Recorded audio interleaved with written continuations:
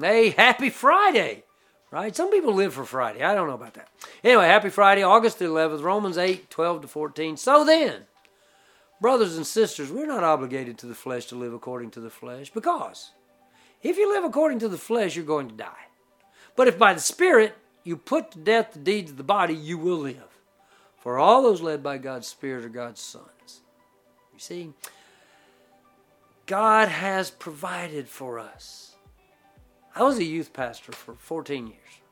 I used to do a thing with young people called a trust walk, where we would blindfold half of the young people, and then we'd let the one without, the other half that had no blindfolds, we'd let that half lead the half that had on blindfolds. So here's the challenge. Do you trust the one leading you? Do you trust where they might take you? See, that's really the question of our faith. Do we trust God to lead us well? Do we trust where God leads us? You see, God loves us better than anybody else.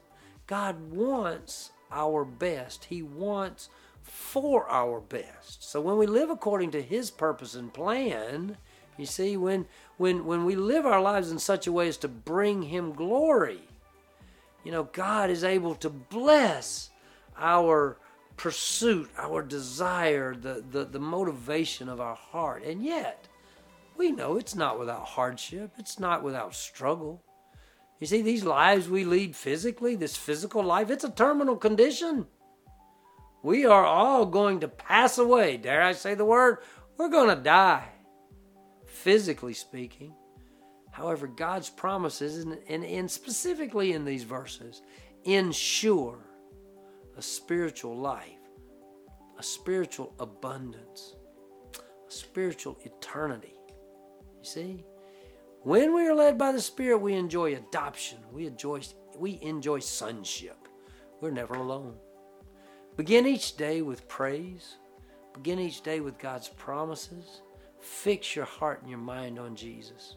Romans 8:12-14. So then, brothers and sisters, we're not obligated to the flesh to live according to the flesh, because if you live according to the flesh, you're going to die.